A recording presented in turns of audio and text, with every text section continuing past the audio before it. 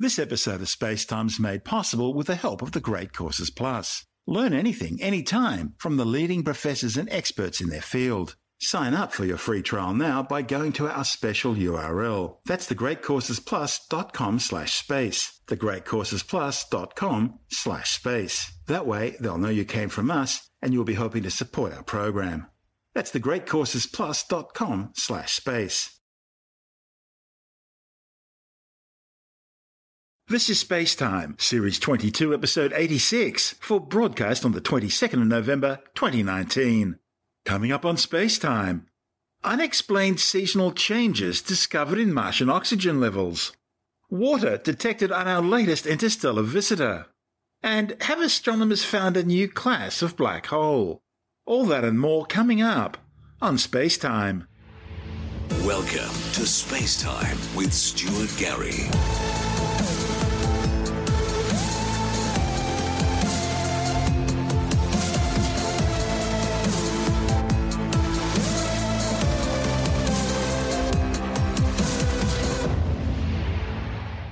Scientists have detected seasonal changes in oxygen levels in the air directly above the surface of Gale Crater on Mars.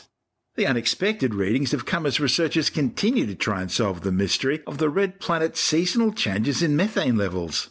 Over the course of 3 Martian years, that's nearly 6 Earth years, an instrument aboard NASA's Mars Curiosity rover has been monitoring and analysing the composition of air in Gale Crater.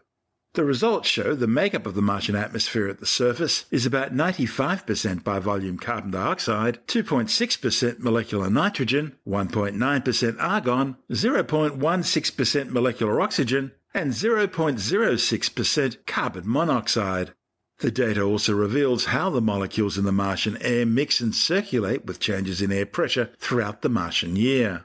These changes are caused when carbon dioxide gas freezes over the Martian poles in the winter, thereby lowering the air pressure across the entire planet following the redistribution of air to maintain pressure equilibrium. Then, when the carbon dioxide evaporates again in the spring and summer, it mixes across the red planet, again raising the overall air pressure. Within this environment, scientists found that nitrogen and argon follow a predictable seasonal pattern, waxing and waning in concentration in Gale Crater throughout the year relative to how much carbon dioxide's in the air. And they expected oxygen to do the same thing. Trouble is, it didn't. Instead, the amount of oxygen gas in the air rose throughout spring and summer by as much as 30%, and then dropped back to levels predicted by known chemistry in the fall. A report in the Journal of Geophysical Research found this pattern repeated each spring. However, the amount of oxygen added to the atmosphere varied, implying that something was producing it and then taking it away. It's the first time scientists have seen anything like this, and they're still trying to work out exactly what's going on. Right now, they have no explanation. One possibility is that carbon dioxide or water molecules could have released oxygen into the atmosphere by breaking apart, leading to a short-term rise. The problem is that would take 5 times more water than Mars has to produce the extra oxygen, and carbon dioxide would break up too slowly to generate that amount of oxygen over such a short period of time. And all that wouldn't explain the oxygen seasonal decrease. Another option involves solar radiation breaking up oxygen molecules into 2 separate atoms, which could then blow away and degas into space. But that's also unlikely, as it would take 10 years for the oxygen to disappear through this process. The study's lead author, Melissa Traynor from NASA's Goddard Space Flight Center in Greenbelt, Maryland, says her team is struggling to try and explain it. The fact that the oxygen behavior isn't perfectly repeatable each season suggests that it's not an issue to do with atmospheric dynamics. That means it's probably some chemical source and sink that they simply can't account for. To scientists who study Mars, this oxygen mystery is curiously similar to that of the methane mystery. Methane is constantly in the air inside Gale Crater, but it's in really tiny quantities, in fact just 0.0000004% on average. And that's barely discernible, even using the most sensitive instruments on Curiosity. Still, the 6-wheel rover has found that while methane does rise and fall seasonally, it increases in abundance by about 60% in summer months for inexplicable reasons. In fact, methane can spike randomly and quite dramatically, another mystery scientists are still trying to solve. With the new oxygen findings in hand, Traynor and colleagues have begun wondering whether chemistry similar to what's driving methane's natural seasonal variations is also driving the changes in oxygen. Oxygen and methane can be produced both biologically through microbial metabolism and geologically through chemical reactions related to water and minerals. And scientists are considering all options, although they really don't have any convincing evidence for biological activity on Mars. They expect that non-biological explanations are far more likely, and are working to try and better understand what's likely to be happening. The authors have considered Martian soil as a source for extra springtime oxygen. After all, it's known to be rich in the element in the form of compounds such as hydrogen peroxide and perchlorates. In fact, one experiment decades ago on the Viking landers showed that heat and humidity could release oxygen from the Martian soil. But the thing is, that experiment took place in conditions which are quite different from the Martian spring environment, and it still doesn't account for the oxygen drop. Other possible explanations also don't quite add up for now. For example, high-energy radiation of the soil could produce extra molecular oxygen in the air, but it would take 1 million years to accumulate enough oxygen in the soil to account for the boost measured in just one spring. And so, the mystery continues, at least for now. You're listening to Space Time. Still to come, another 350 previously unknown near-Earth objects have been detected over the past month, and later in the science report, discovery of a new health risk from spaceflight that could have deadly consequences. All that and more still to come on Space Time.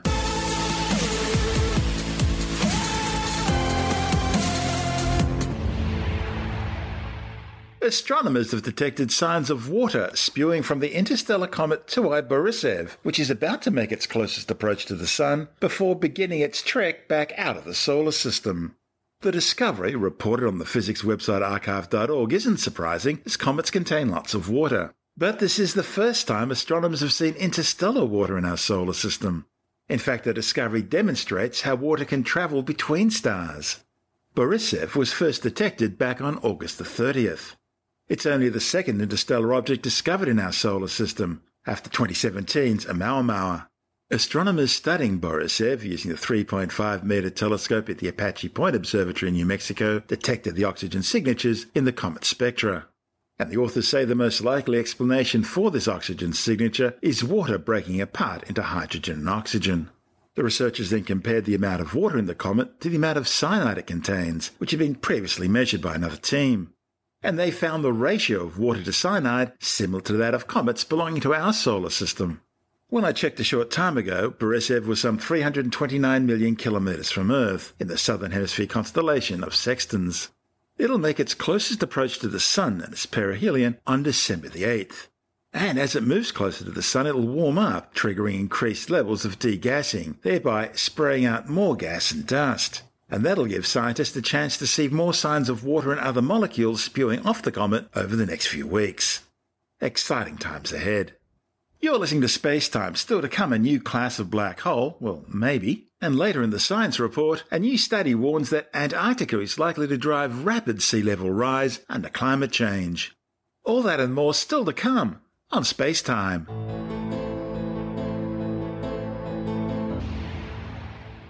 The European Space Agency's Near-Earth Objects Coordination Centre has detected another 350 previously unknown NEOs, or near-Earth objects, over the past month. That brings to 1,969 NEOs discovered so far this year. And it means there are now some 21,254 asteroids and 108 comets which can be classified as near-Earth objects. A near-Earth object is a celestial body whose orbit brings it to within 1.3 astronomical units of the Sun, and therefore close to Earth's orbit around the Sun. An astronomical unit is the average distance between the Earth and the Sun, which is approximately 150 million kilometres or 8.3 light minutes. Over the past month, the closest encounter with Earth from a NEO occurred on the last day of October, when a 2-metre-wide asteroid, catalogued as 2013 UN-13, zipped past the Earth at an altitude of just 6,200 kilometres above the planet's surface. That's closer than many satellites. And it was one of 11 asteroids that passed the Earth closer than the distance to the Moon. A not-so-comforting thought. You're listening to Space Time. Still to come, 60 more Starlink satellites launched by SpaceX, and China accelerates what seems to be an extremely busy satellite launch schedule. All that and more still to come on Space Time.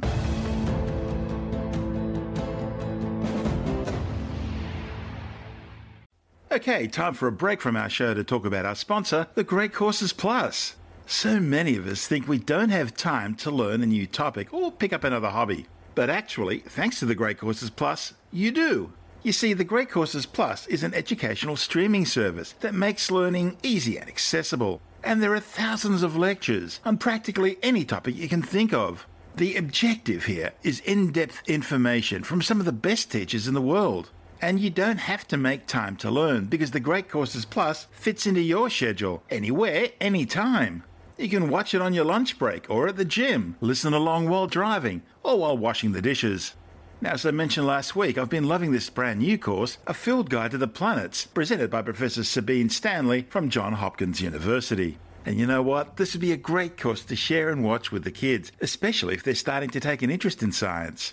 Step by step, Sabine takes us on a journey through the universe, explaining its wonders and showing how each element interacts with the other. From the way the solar system's organised, all the way through to mankind's future in the universe. And she explains the amazing discoveries we're making today, with spacecraft like the Kepler Space Telescope. Remember, Kepler stared at just one patch of the sky for 4 years straight, and from the tiny changes in light coming from the stars in this patch, scientists were able to identify some 1,200 new exoplanets, some with Earth-like features. So that's A Field Guide to the Planets. It's new, and it's available through the Great Courses Plus. And you can check it out right now for free with our special offer. That's because Spacetime listeners get a free trial with unlimited access to the entire Great Courses Plus library. There are literally thousands of topics to choose from, everything from quantum mechanics through to photography tips. All you need to do is sign up through our special URL to start your free trial.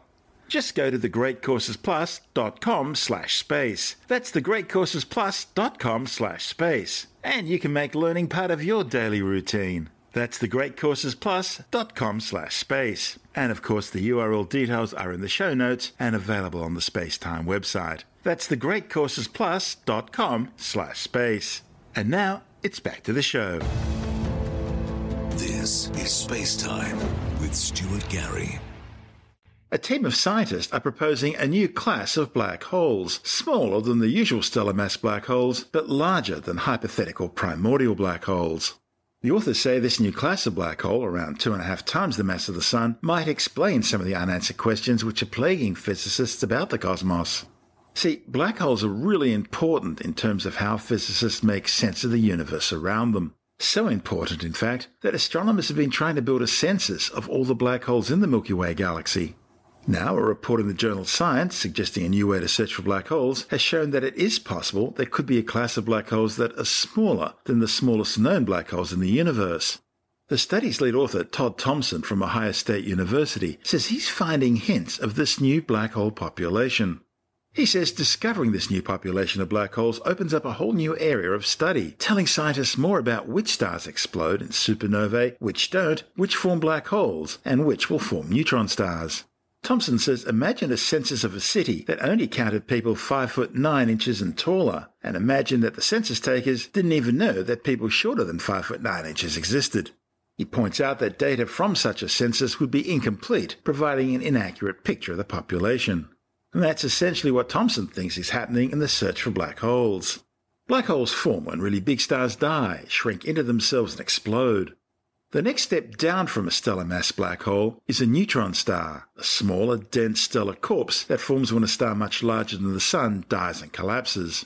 Both stellar mass black holes and neutron stars could hold interesting information about the elements on Earth and how stars live and die. But in order to uncover that information, astronomers first need to figure out where black holes are. And to figure out where black holes are, they need to know exactly what they're looking for. One clue is that black holes often exist in what are known as binary systems.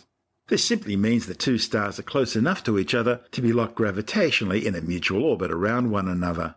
When one of those stars die, the other remains, still orbiting the space where the dead star, now a black hole or neutron star, once lived, and where the black hole or neutron star has now formed.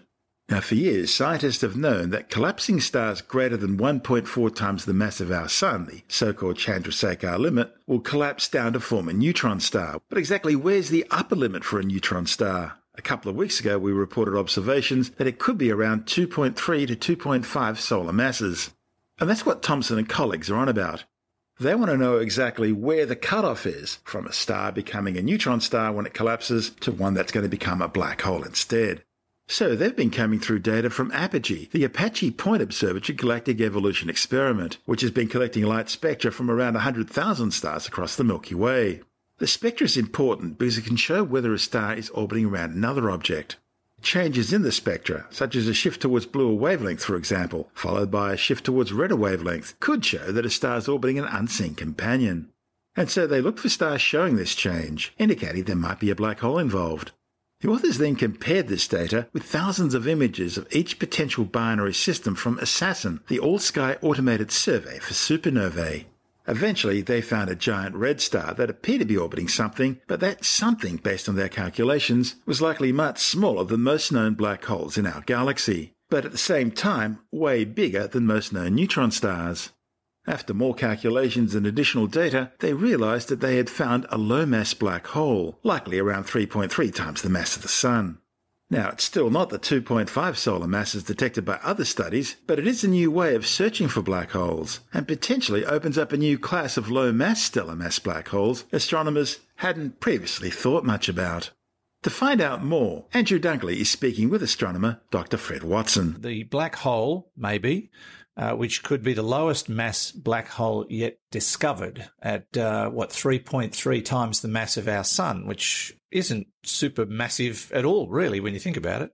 It's not. That's quite correct. This is a very interesting set of observations. What astronomers have found is the smallest yet known black hole, but it might be the biggest yet known neutron star.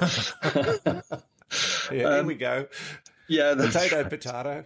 It's always, there's always caveats in these things. Let's just review what we know about black holes. They come in basically two classes. The supermassive black holes, which are things with masses millions or billion times the mass of the Sun, which sit at the centers of galaxies, and they've probably grown that size by gobbling up lots and lots of debris and material that have surrounded them over the maybe 12 or 13 billion years that they've been in existence. But then there's what we call stellar mass black holes. These are black holes with masses which are greater than the mass of the Sun, but sort of typical of some massive stars. And those, we understand, have masses in the range typically of about 5 to 15 times the mass of our Sun. They might be bigger than that. Some of them are probably bigger. In fact, we know some of them are bigger because the gravitational wave experiments that have been done by the LIGO detector and Virgo, its counterpart in Italy, they've shown collisions with objects involving mergers of black holes, which are perhaps 20, 30 times the mass of the Sun. So relatively big. But the smaller ones, 5 to 15 times the mass of the Sun, are revealing themselves actually by their X radiation. And so what you have, and this is a fairly common phenomenon throughout our galaxy. By that, I mean, we know of, I don't know, I suppose a few dozen of these things. I'm not an X-ray astronomer, so I might be exaggerating there, but certainly the very first one, Cygnus X1, works by this mechanism. If you have two stars, one of which, and they get to the ends of their lives, one of which is massive enough that when it blows up as a supernova, its core collapses into a black hole. If you've got that phenomenon and another companion star in orbit around it, if that companion star is close enough, then you'll get material sucked off the companion star, which will go into the accretion disk of the black hole. This is this spinning disk of material around the black hole. And that's where the X-rays come from, because there's so much energy in this spinning disk of material. The particles banging together, they actually create X-rays. And so you get a very strong X-ray source, plus the fact that there are these beams of material being spurted out from the poles of the black hole by the fact that it's highly magnetized. So that's the way that black holes, these stellar mass black holes, 5 to 15 times the mass of the Sun, that's the way that they have mostly been discovered. But a group of scientists at the Ohio State University in the US, they've thought slightly outside the box about this and said, what if we're missing something here? What if there are some black holes in orbit with other stars orbiting around them, which are not close enough to have this transfer of material from the companion star down to the black hole's accretion disk.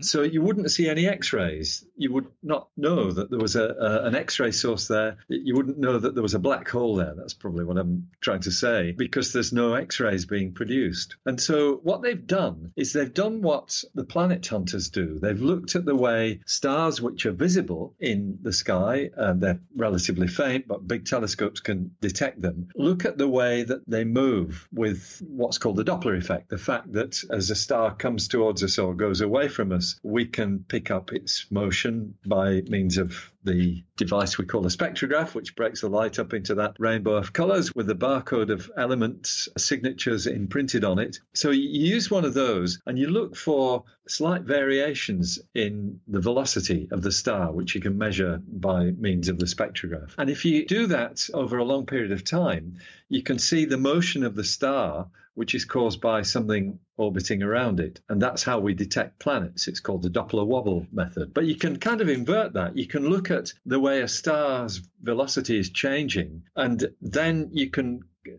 infer from that that it may well be in orbit itself around something highly massive, because you can do the geometrical analysis of this sort of thing. And that's what these astronomers have done. They have detected something about 3 times the mass of the sun, that's the large star itself, being tugged backwards and forwards by its companion object once every 83 days. But that companion object has a mass of probably 3.3 to maybe even as much as 6 times the mass of the sun. And the fact that it's invisible, because all you see is the star going around it, suggests that that is a black hole. It's the fact that it's compact as well. So we've got here the first evidence that there is a class of objects that we haven't seen before, black holes, which are in that maybe 3 to 5 solar mass range, where you don't get X-ray emission from the material around the black hole, but you've got other evidence to suggest that it's there. So this is an interesting piece of research that may lead to a whole new field of study in black hole physics. Yeah. There's a term for them. They're being called non-interacting black holes. That's to say black holes that don't interact with their companion stars. Okay.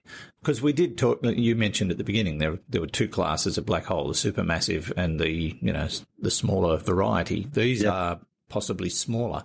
Smaller still. We always thought there was, why wasn't there anything middle-sized? And we've started to discover, well, there are. Yeah, it seems. And now we're finding even smaller ones. So it's starting to look like they might come in all sizes. Yeah, in all shapes and sizes. I have to say that the intermediate mass black holes, as they're called, things with a mass of 100 or 1,000 suns, those are still very much in the minority. There are 1 or 2 that are candidates for those objects, but there's still a big gap between the black holes that we can detect by X-rays and the black holes we detect in the centers of galaxies. There's a big gap in there of missing intermediate mass black holes. That's a problem that I don't think has yet been solved. But this, in some ways, adds to the mystery, because it says, well, you can get even smaller ones as well that aren't interacting with their companion stars. Yeah, it is fascinating, and so much more to learn. We'll crack it one day. It might take a long time. I wondered, though, while you were talking, if there have been discoveries in astronomy in the past where people have sat down and gone, now, wait a minute, we're looking at it from this perspective. What if it's something else? And they've started looking into it and gone, voila. Has that happened much? Yeah. Does it happen like that all the time? I mean, often, perhaps the classic example of that goes back to the 19th century, when an astronomer called Leverrier believed that because of a peculiarity in the motion of Mercury around the sun, he believed that there was a planet between the sun and Mercury. And that was commonly accepted for 50 years, that there was a planet. It was called Vulcan. Nobody had ever seen it. People had tried to observe it. A couple of people thought they'd seen it, but it was never there. But it was just assumed by astronomers that it was a real object. And it was only when Einstein put together his general theory of relativity and found that the fact that gravity behaves a little bit differently when you're really close to the sun than Newton predicted, that's then accounts for the observed anomalies in Mercury's orbit. And as soon as you put relativity into the thing, the need for Vulcan just disappears. It was a complete red herring. And Who's to know? We might be following other red herrings in astronomy today. That's Professor Fred Watson, an astronomer with the Department of Science, speaking with Andrew Dunkley on our sister program, Space Nuts. And this is Space Time. I'm Stuart Gary.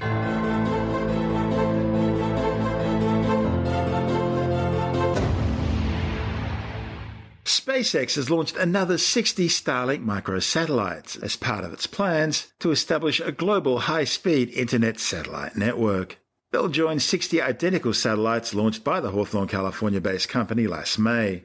The new spacecraft will all send into orbit aboard a single SpaceX Falcon 9 rocket launched from the Cape Canaveral Air Force Base in Florida. 10, 9, 8, 7, 6, 5, 4, 3, 2, 1, 0.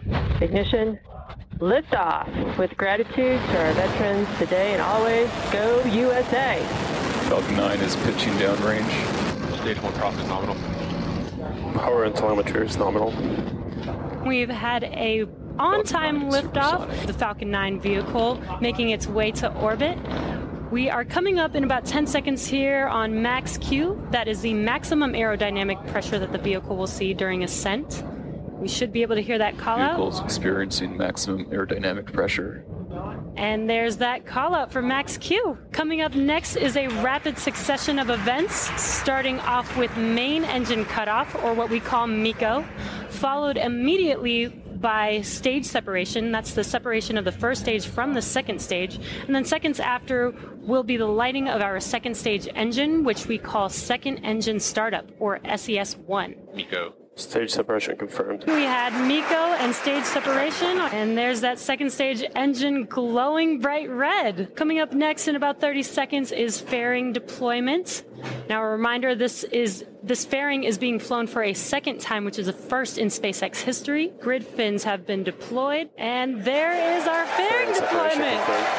This is the first reflight of our fairing, so such an exciting mission this morning already. As the second stage continues to orbit with those 60 Starlink satellites on top, Stage 1 is making its way home for the fourth time. Now, Stage 1 is going to execute 2 burns before hopefully it's standing there on our drone ship. The first one will be the entry burn, which occurs at about T plus 6 minutes and 23 seconds, so a little over 2 minutes from now. That's where we're going to relight 3 of those Merlin engines and slow the vehicle down such that it can safely re-enter the atmosphere. From there, the booster will coast for just under a minute and a half and then execute what is called the landing burn. That is where we're going to reignite a single engine, that E9 engine right in the middle of the booster, slowing the vehicle down to 0 velocity, hopefully standing right there up on the drone ship. Meanwhile, Stage 2 continues to fly nominally. We're hearing that MVAC-D power is nominal and continues at full power. Stage 2 pressures, the tank pressures are nominal as well. First and second stage are on a nominal trajectory. That MVAC engine is powering that second stage and those satellites with 250,000 pounds of thrust. Stage 1 FTS is saved. Stage 1 entry burn. That entry burn has begun. Should go for another 5 seconds or so. Stage 1 entry burn shutdown. As you just heard, we had a successful shutdown of that entry burn. So for about another minute and a half, Stage 1 is going to coast, making its way down to the drone ship. And at First T plus and second stage continue to follow a nominal trajectory. And in just under a minute, that landing burn should start. Stage 1 transonic. Everything continues to be nominal on Stage 2. Stage 1 landing burn. The second stage has entered terminal guidance. Stage 1 landing leg deployed. And wow, the Falcon has landed for the 4th time. Amazing. These boosters are designed to be used 10 times. Let's turn it around for a 5th, guys. Wow, 4th landing. That is super cool. So Stage 2, I believe we have had SECO 1. We're going to enter a coast phase. SpaceX has now received authorization from US authorities to launch at least 12,000 Starlink satellites into several different orbits. And the company's boss, Elon Musk, says the Starlink constellation could eventually consist of some 42,000 satellites, greatly expanding internet access around the globe. The mini-satellites are initially orbiting at an altitude of 550 kilometres, but as we mentioned earlier, that will change as more come online. Starlink expects to begin its services across the US and Canada next year.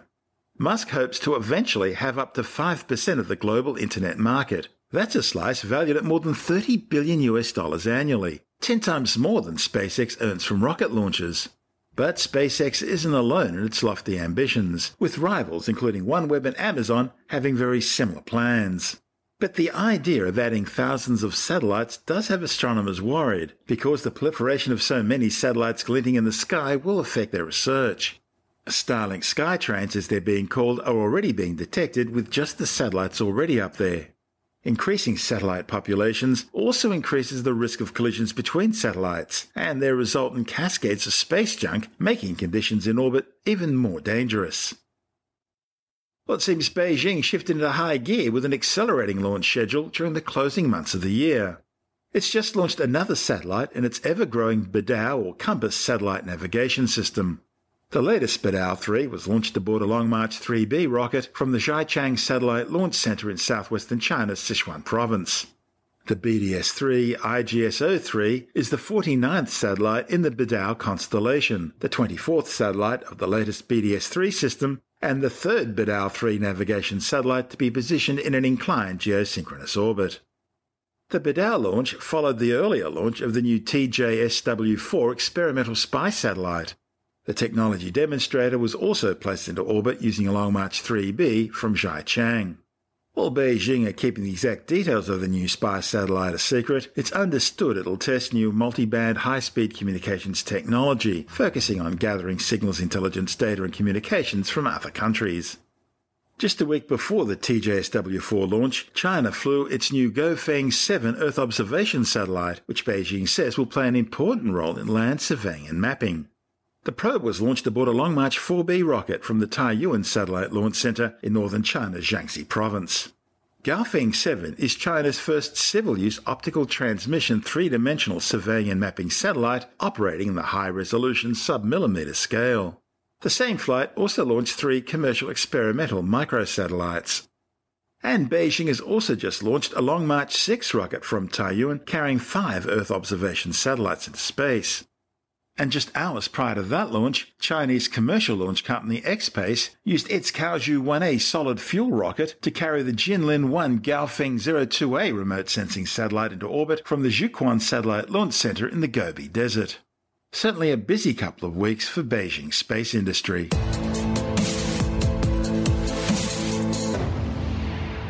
And time now to take another brief look at some of the other stories making news in science this week with a science report. A new study by scientists with the Australian National University warns that Antarctica is likely to drive rapid sea level rise under climate change. Researchers examined historical and new data from the last interglacial, which took place between 125,000 and 118,000 years ago. They were shocked to see sea level rise up to 10 metres above current levels. Interglacial is a period of warmer global temperatures that can last thousands of years. The study, reported in the journal Nature Communications, found that sea levels rose by up to 3 metres per century, largely driven by ice loss in the Antarctic ice sheet. Of course, the last interglacial sea rise was due to natural climate instabilities, and was therefore both smaller and much slower than the greenhouse gas-driven human-caused climate change now underway. The study shows for the first time that early Antarctic ice loss was caused by Southern Ocean warming at the very onset of the interglacial. Next, the meltwater from Antarctica caused changes in global ocean circulation that resulted in northern polar warming and associated Greenland ice loss. The authors warn that today's climate change is far greater and developing much faster than that of the last interglacial, and as a result, the rates of sea level rise may develop over the next several centuries that are even higher than those found for the interglacial. Has your Apple Watch ever told you that your heartbeat's irregular? If it does, it may be worth getting it checked out, not your watch, your heartbeat. You see, a new study suggests that around a third of people who receive this alert are actually suffering from atrial fibrillation. It's a type of irregular heartbeat that puts you at a 5 times greater risk of stroke. The study, reported in the New England Journal of Medicine, looked at more than 400,000 Apple Watch users. It found less than 0.5% received notification of an irregular pulse. But among those that did, 34% had atrial fibrillation, confirmed by an EEG patch test. Pollution caused by people's use of antidepressants which are eventually excreted into the waterways has been found to disrupt the behaviour of fish. A report in the journal Biological Letters claims that when researchers recreated environmentally realistic conditions of a common antidepressant in a specific water habitat, solitary fish showed little impact, but in social groups the drug disrupted foraging behaviour, with reductions in levels of aggression and overall food consumption. Scientists say the social context may be an important but underappreciated factor influencing the ecological impacts of chemical pollutants on wildlife. A new study warns that phosphate mining is affecting the health of coral reefs, reducing natural diversity and slowing down growth. The findings are based on research by the Australian National University, which examined coral reefs around Christmas Island in the Indian Ocean, which has undergone extensive phosphate mining for hundreds of years. A report in the journal Science of the Total Environment found reefs near the island's mining hotspots suffered high levels of pollution. Runoff and sediment pollution was found to be smothering reef organisms, preventing light from penetrating down the water column, killing once healthy reefs, and decimating fish populations. Scientists have discovered a new health risk from spaceflight that could have deadly consequences. A report in the Journal of the American Medical Association, which examined 11 crew members from the International Space Station, found that 6 of them had developed a stagnant or backwards flow in the internal jugular vein, a major blood vessel coming from the head. They also found that one of the crew members had developed a blockage or thrombosis of this vein during spaceflight. The authors say that although humans have been flying in space for more than 50 years, this is the first report of venous thrombosis during spaceflight to their knowledge. They say the findings may have significant human health implications for civilian spaceflight, as well as future exploration class missions, such as those to Mars. Britain's National Health Service has released a series of investigations warning of the dangers of anti-vaccination claims by homeopaths. It seems thousands of children have been put on homeopathic alternatives to vaccination by practitioners who claim they can prevent measles and cure autism. The controversial treatments are known as homeoprophylaxis and cease, but they have no scientific or medical support, and their claims of cures or protection are simply false. Tim Mendham from Australian Skeptics says homeopathy's movement into vaccination alternatives poses a real health concern, with measles already killing thousands of people. This has been an ongoing campaign in the UK by the Good Thinking Society, which is actually a group that's subsidised or supported by Simon Singh, who's quite well known in the alternative medicine area as a critic. They've been running a campaign for a while to get the National Health Service in the UK to stop funding homeopathy, and they have succeeded by and large in doing that, because homeopathy basically has no scientific standing at all. Now the head of the National Health Service itself has written to virtually every newspaper in the UK, pointing out that very fact, that homeopathy has no basis in science, and also, especially because the homeopaths, a lot of them are now very anti-vaccination and are proposing their own homeopathic treatments instead of traditional vaccinations. So they're not just sort of benign anymore, they are quite a serious danger to the population. So that's what the head of the NHS said. That received a lot of publicity, and several sort of major papers carried his statement, including The Guardian, The Times, BBC, The Telegraph. Quite a few different places were picking up on this. So it looks like a concerted effort in the UK to basically at least limit homeopathy, from what I can say, if not sort of really sort of take it down, as opposed to other places. In Germany, there's a big battle going on about homeopathy there right now. Well, Germany was the birthplace of homeopathy, wasn't it? That's right, yeah. And about however long ago it was, 200 years ago, whatever it was. Something like that. And yes, so therefore, there's been a big battle there. Same in France. Homeopathy's had a big following in France. But gradually, countries one by one are sort of seriously looking at what homeopathy is about. And following what happened in Australia with the National Health and Medical Research Council, who put out a paper pointing out that there is absolutely no science behind homeopathy, which really upset the homeopaths across the world. Probably even more so than the homeopaths here, actually. But we received a lot of publicity, and there is no truth to homeopathy at all. I mean, sort of even people who claim, well, yeah, there might be a placebo effect. Really, it's not a good excuse to actually giving something that's useless. Expensive water, as they say. That's Tim Mendham from Australian Skeptics. And that's the show for now. You can subscribe and download Space Time as a free twice-weekly podcast through Apple Podcasts, Stitcher, Bytes.com, Pocket Casts, SoundCloud, YouTube, Audioboom, from spacetimewithstuartgary.com, or from your favourite podcast download provider. If you want more Space Time, check out our blog, where you'll find all the stuff we couldn't fit in the show, as well as loads of images, news stories, videos, and things on the web that I find interesting or amusing. just go to spacetimewithstuartgary.tumblr.com. That's all one word and in lowercase, and that's Tumblr without the E. You can also follow us through @StuartGary on Twitter, @SpaceTimeWithStuartGary on Instagram. On Facebook, just go to www.facebook.com/SpaceTimeWithStuartGary, and you can also find us on the Spacetime with Stuart Gary YouTube channel. Spacetime is brought to you in collaboration with Australian Sky and Telescope magazine, your window on the universe. You've been listening to Spacetime with Stuart Gary. This has been another quality podcast production from Bytes.com.